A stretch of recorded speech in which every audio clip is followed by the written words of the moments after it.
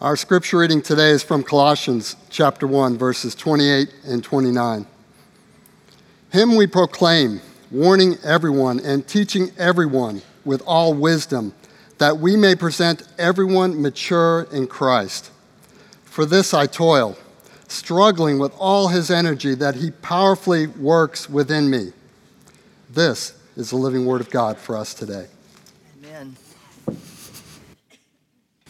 Thank you, Paul. If you don't have your Bibles open, let's go ahead and open them to Colossians as we continue our study through the book. We're in verses 28 and 29. In 2004, some of you will remember this story. Olympic Games of 2004, Matt Emmons, one of the best sharpshooters we've ever produced, was down to his final shot. He was going for his second Olympic gold of these games.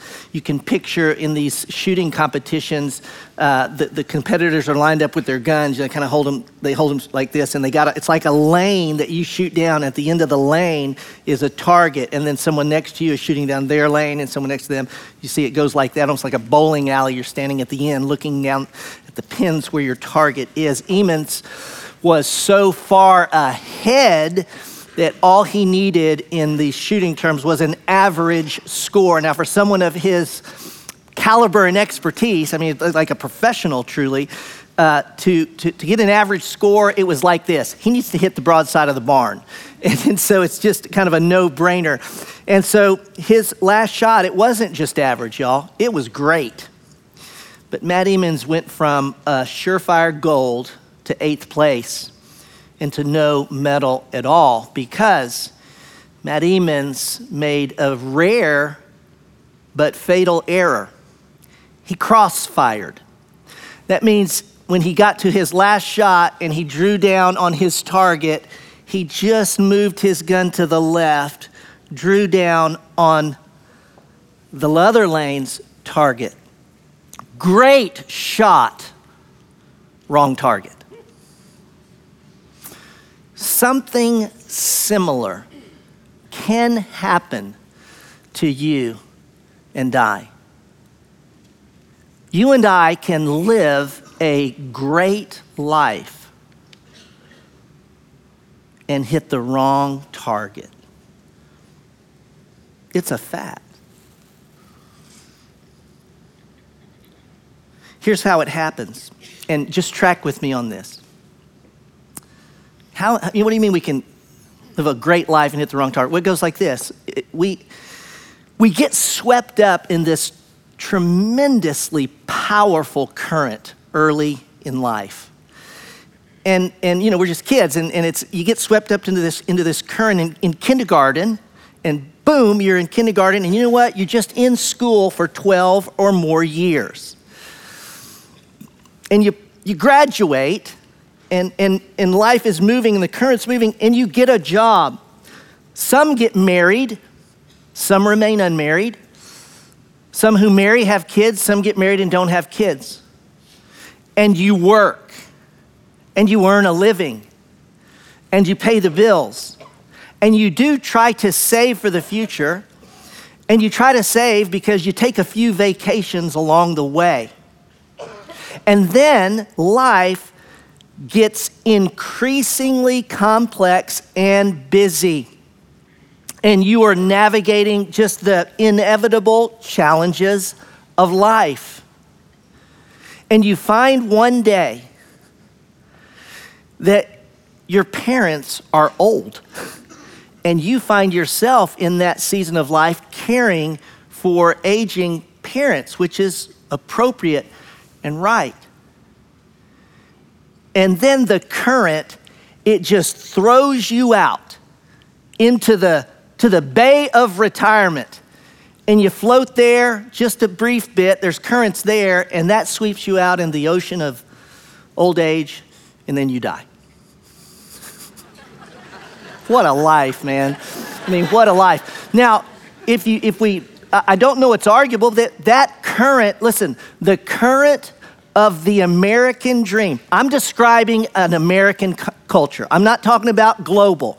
I'm talking about most of us in this room. We get caught in the current of the American dream.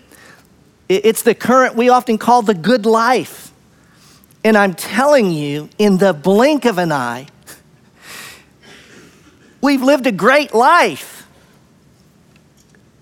but we've hit the wrong target, because that's not the life that God intends for us.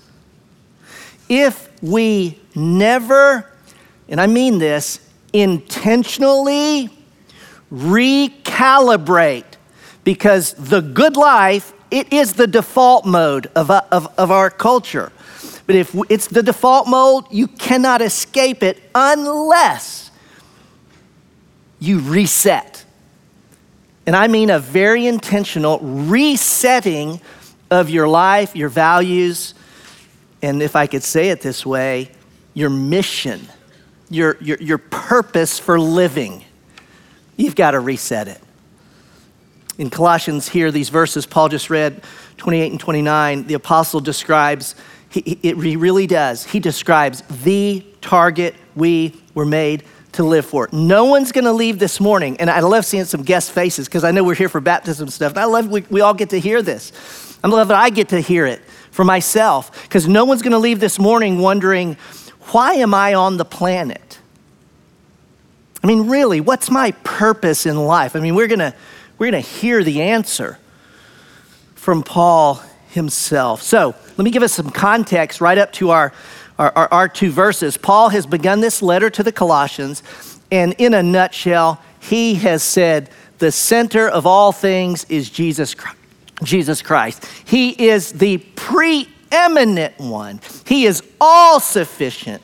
He is wholly exalted above all. This is that Christ hymn and the whole first chapter, and we're finishing up chapter 1 in the last two verses. I told Rob Sweet last week that I wasn't here because I was at Franklin, so I had to watch his message last week. And if you were here last week, you know he had verses 24 to 27, and he talked about the mystery, right? The mystery that's revealed. And he had that black box up here, and he kind of teased y'all, "You want me to lift it? Are you ready?" You know, he just built it up. And I said, I could not wait for you to lift the box and reveal the mystery as it's tied to the passage. He didn't tell me what was in the box. So I'm just watching it on video. And man, when he lifted that box, I thought, man, that's good. Rob, that is brilliant. That's so good. And if you recall, when he lifted the box, it was just that little table, and on it were the elements for the Lord's Supper. Under the box was the person and the work of Jesus Christ.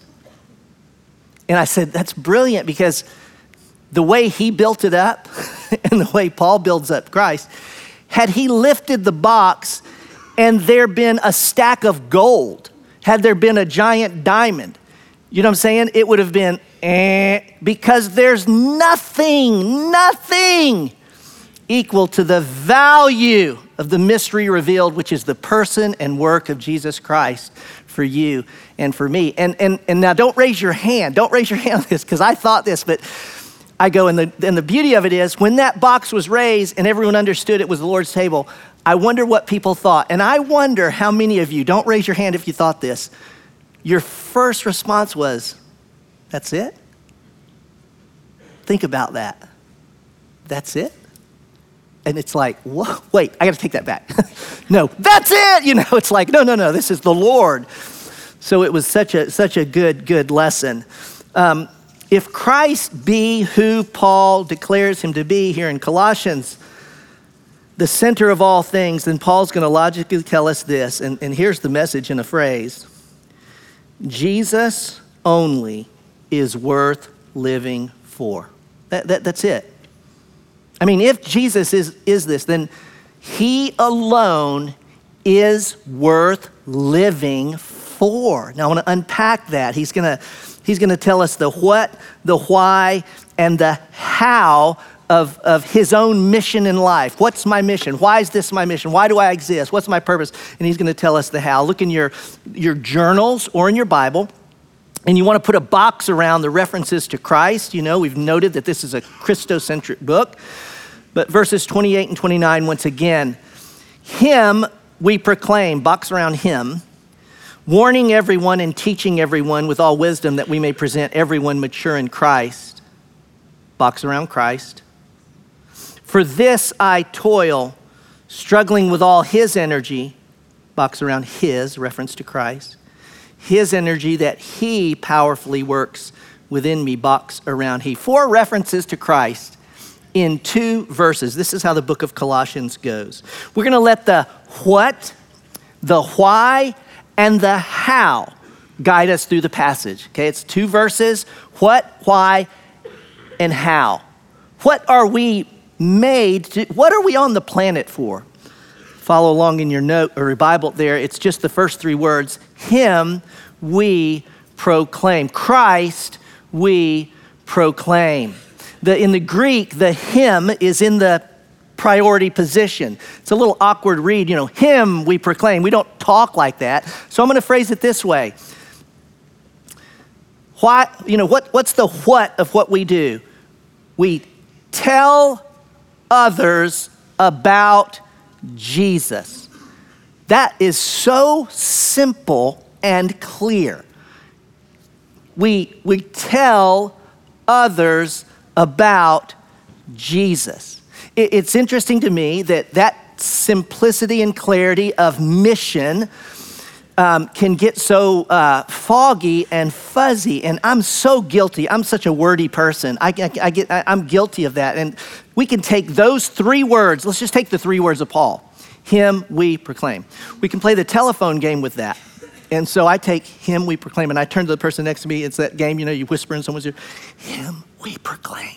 And then they whisper that into the next person, and it goes to, and it goes all the way down, right? And you go 8 people down. Him we proclaim pops out at the end as what? Not that you have to say the phrase, but what comes out the end rather than him we proclaim? Is it clear or fuzzy? Yeah, sometimes what comes out at the end of that game is like, that is not what the first person said, right? And we do that. And now I realize let me say this. We do that. I do that. And in fact, him we proclaim can come out like this with all good intentions. What do? We exist to glorify God and make disciples by helping people find wholehearted life in Jesus. Now, what is that statement? Those of you at Fellowship, what is that statement I just said? It's our mission statement. I just threw our mission statement under the bus. No, I did say the mission statement because I want only for you to hear that we can kind of gum it up a little. Now, Paul, he will add to that statement, so it's appropriate. And every church needs to, frame the statement of clarity, but needs to frame it in their own context. And so, y'all, I could have chose any church in the world and took their mission statement and made that. And I only say it, if you're tracking with me, to say it's no more fundamental than this. What do we do? Tell others about Jesus. How about this? If that's what the Christian is on the planet to do, how much of your life and mine is marked by that mission? It's real simple.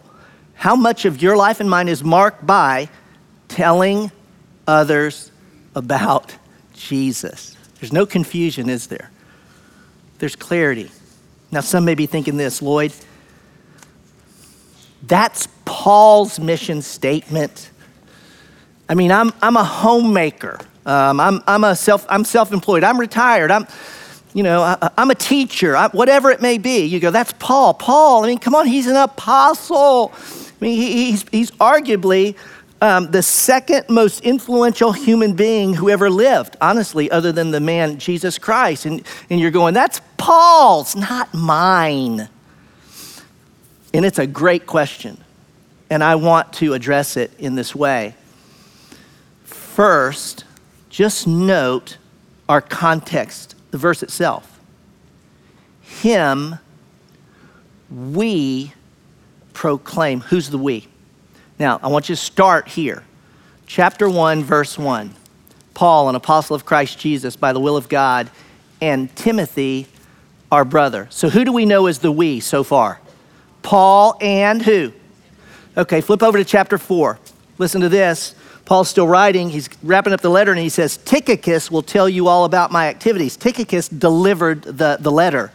So we got Paul, Timothy, and Tychicus is the we. And then he adds verse 9, and with him Onesimus. By the way, Onesimus was a slave who escaped, and he's going to address this later in the letter of Philemon. So you got Paul, Timothy, Tychicus, Onesimus. Verse 10, Aristarchus, my fellow prisoner, greets you, and Mark, the cousin of Barnabas. Okay, so we got those, and then we got Aristarchus, and we have Mark, and then we have verse 11, and Jesus, who is called just. Okay, now we have to add justice to the we. And then he goes down to verse 12. Epaphras, who's the one who came and told Paul about the Colossians, we got to add him to the list. Down in verse 14, and Luke, the writer of the gospel, we got to add him to the list. And then, by the way, Demas greets you. So all of a sudden, we've gone way beyond Paul. We've gone way beyond Paul and Timothy, and in essence, the we is we. It's the we. It's every Christ follower. When Jesus gave the command, go and make disciples of all nations, he gave that to a specific group of disciples in time and history. And yet we understand that command is not just for those, right? It was just not just for the 11 at that point, was it? Why in that verse, okay, Matthew 28, do we know that command is not just for those? Do you know? In the verse itself, if you're familiar with the verse, he says, and lo, I am with you until the end of the age. The end of the age being when I come back. Those guys died, but Jesus is still with all disciples until the end of the age. Are you guys tracking with me? So see, we cannot, and I'm trying to emphasize this so that we don't kind of slip out from underneath this and kind of go, well, yeah, the apostles and disciples, they had a mission, they had a purpose in life, but I'm different. I'm an architect. I'm a this. Well, I'll talk about that in a moment. No, this is our mission in life. We're all called to make disciples. Let me say this too on this, the what. To proclaim Jesus requires that we open our mouth and use words. Here's another one that oftentimes we can get a little uncomfortable with and try and slip out from under, but we cannot say, and sometimes we swing on these pendulums, but you cannot say, look, I just let people know I'm a Christian by my life. I witness with my life, and it's like, okay, but it's more important that I just live the life than that I say the gospel. And I would say this, that's like saying it's more important to breathe in than to breathe out. Really? It's more important to breathe in than to breathe out? No. By the way, they're going back because they really do not like the message. And I can tell there's more that are getting up and leaving. I mean, what am I doing here? We're going to have some baptisms in a moment. And they are going back to get ready for that. Well, what's more important, breathing in or breathing out? I'm being serious. What's more important? What's more important? You can't say one's more important. You can't live if you only breathe in. You do not witness for Christ. You do not proclaim Christ if you never open your mouth. That's a biblical fact. You can say, well, I live it with my life. You got to open your mouth to proclaim the gospel. Paul says this in Ephesians 4. But how can they call on him to save them unless they believe in him? And how can they believe in him if they've never heard about him? And how can they hear about him unless someone tells them? They can't. We got to open our mouth and say the words of the gospel. Note again, he says in verse 28, him we proclaim, warning everyone and teaching everyone with all wisdom. The proclamation of Jesus, telling others about Jesus, has a negative component, corrective, admonishing, warning. you're going the wrong way. Proclamation of Jesus has a positive side of teaching and encouraging. This is the way of wisdom. It involves both, that proclamation. That's the what. We tell others about Jesus. The why, verse 28. Second, the last part.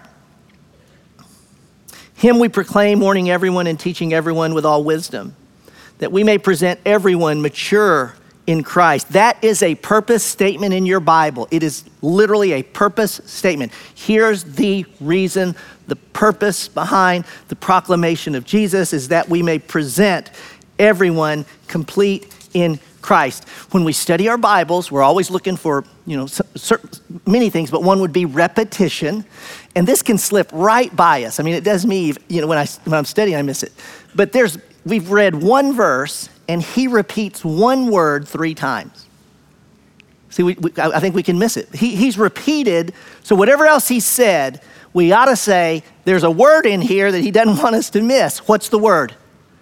What's the word? Say it out loud. Everyone. So according to Paul, he's just making sure we understand everyone. So I could say it this way. Today, who will you run into who needs to hear the message of Christ? Who will you run into today? How many people will you run into? Everyone. There's no one you'll bump into today. Now, it's Sunday, so you might be thinking this is the Christian day. How about this? Go out to next week. And this is a yes, no. Will you run into anyone? I don't care if you're pumping gas, buying groceries, or doing your job. Will you run into a human being next week to whom we are not compelled in our mission to tell of Christ? What's the answer? You'll never meet a human being in life to whom we don't have the privilege of telling about Jesus. Well, mature it describes completeness, wholeness, fully developed. The maturity so that we tell others about Christ so that we may present them mature, whole, complete in Christ. The idea being that we help people grow up to who they are and all they are in Jesus Christ. Paul describes maturity this way in Ephesians 4. He says, it is the attaining to the whole measure of the fullness of Christ.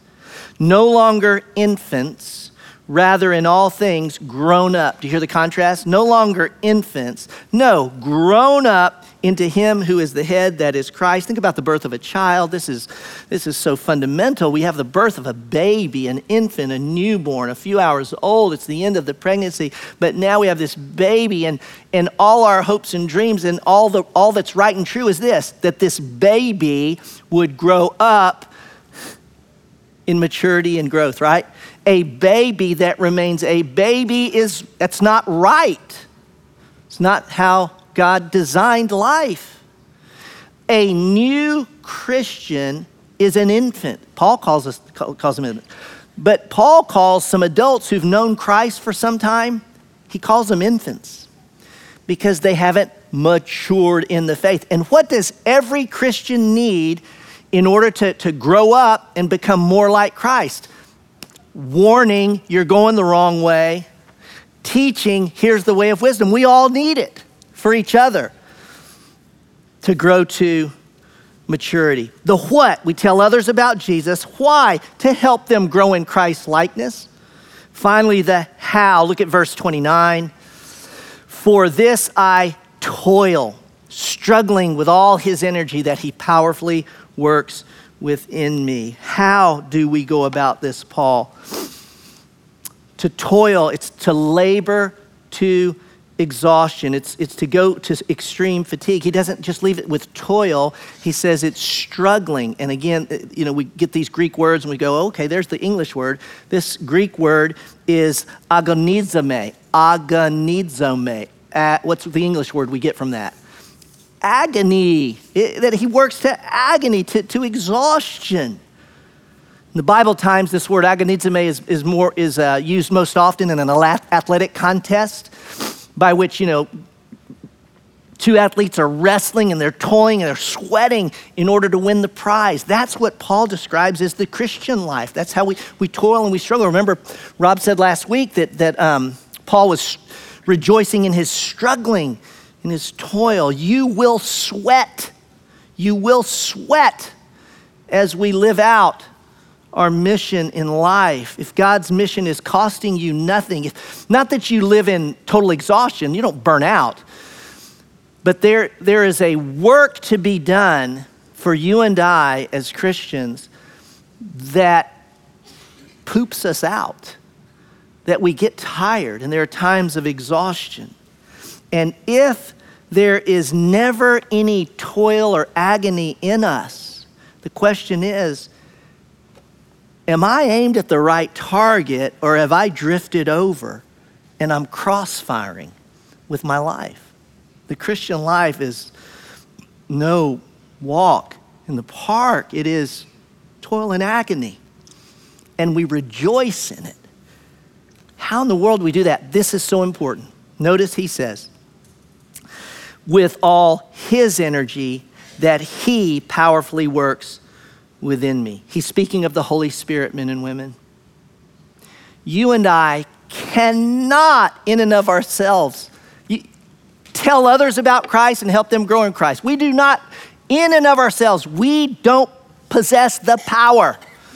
And therefore God, when we trust Christ, sends his Holy Spirit. This is the Spirit who hovered at creation, oversaw creation. Paul says it's the Spirit who raised Christ from the dead. The Spirit is not a power.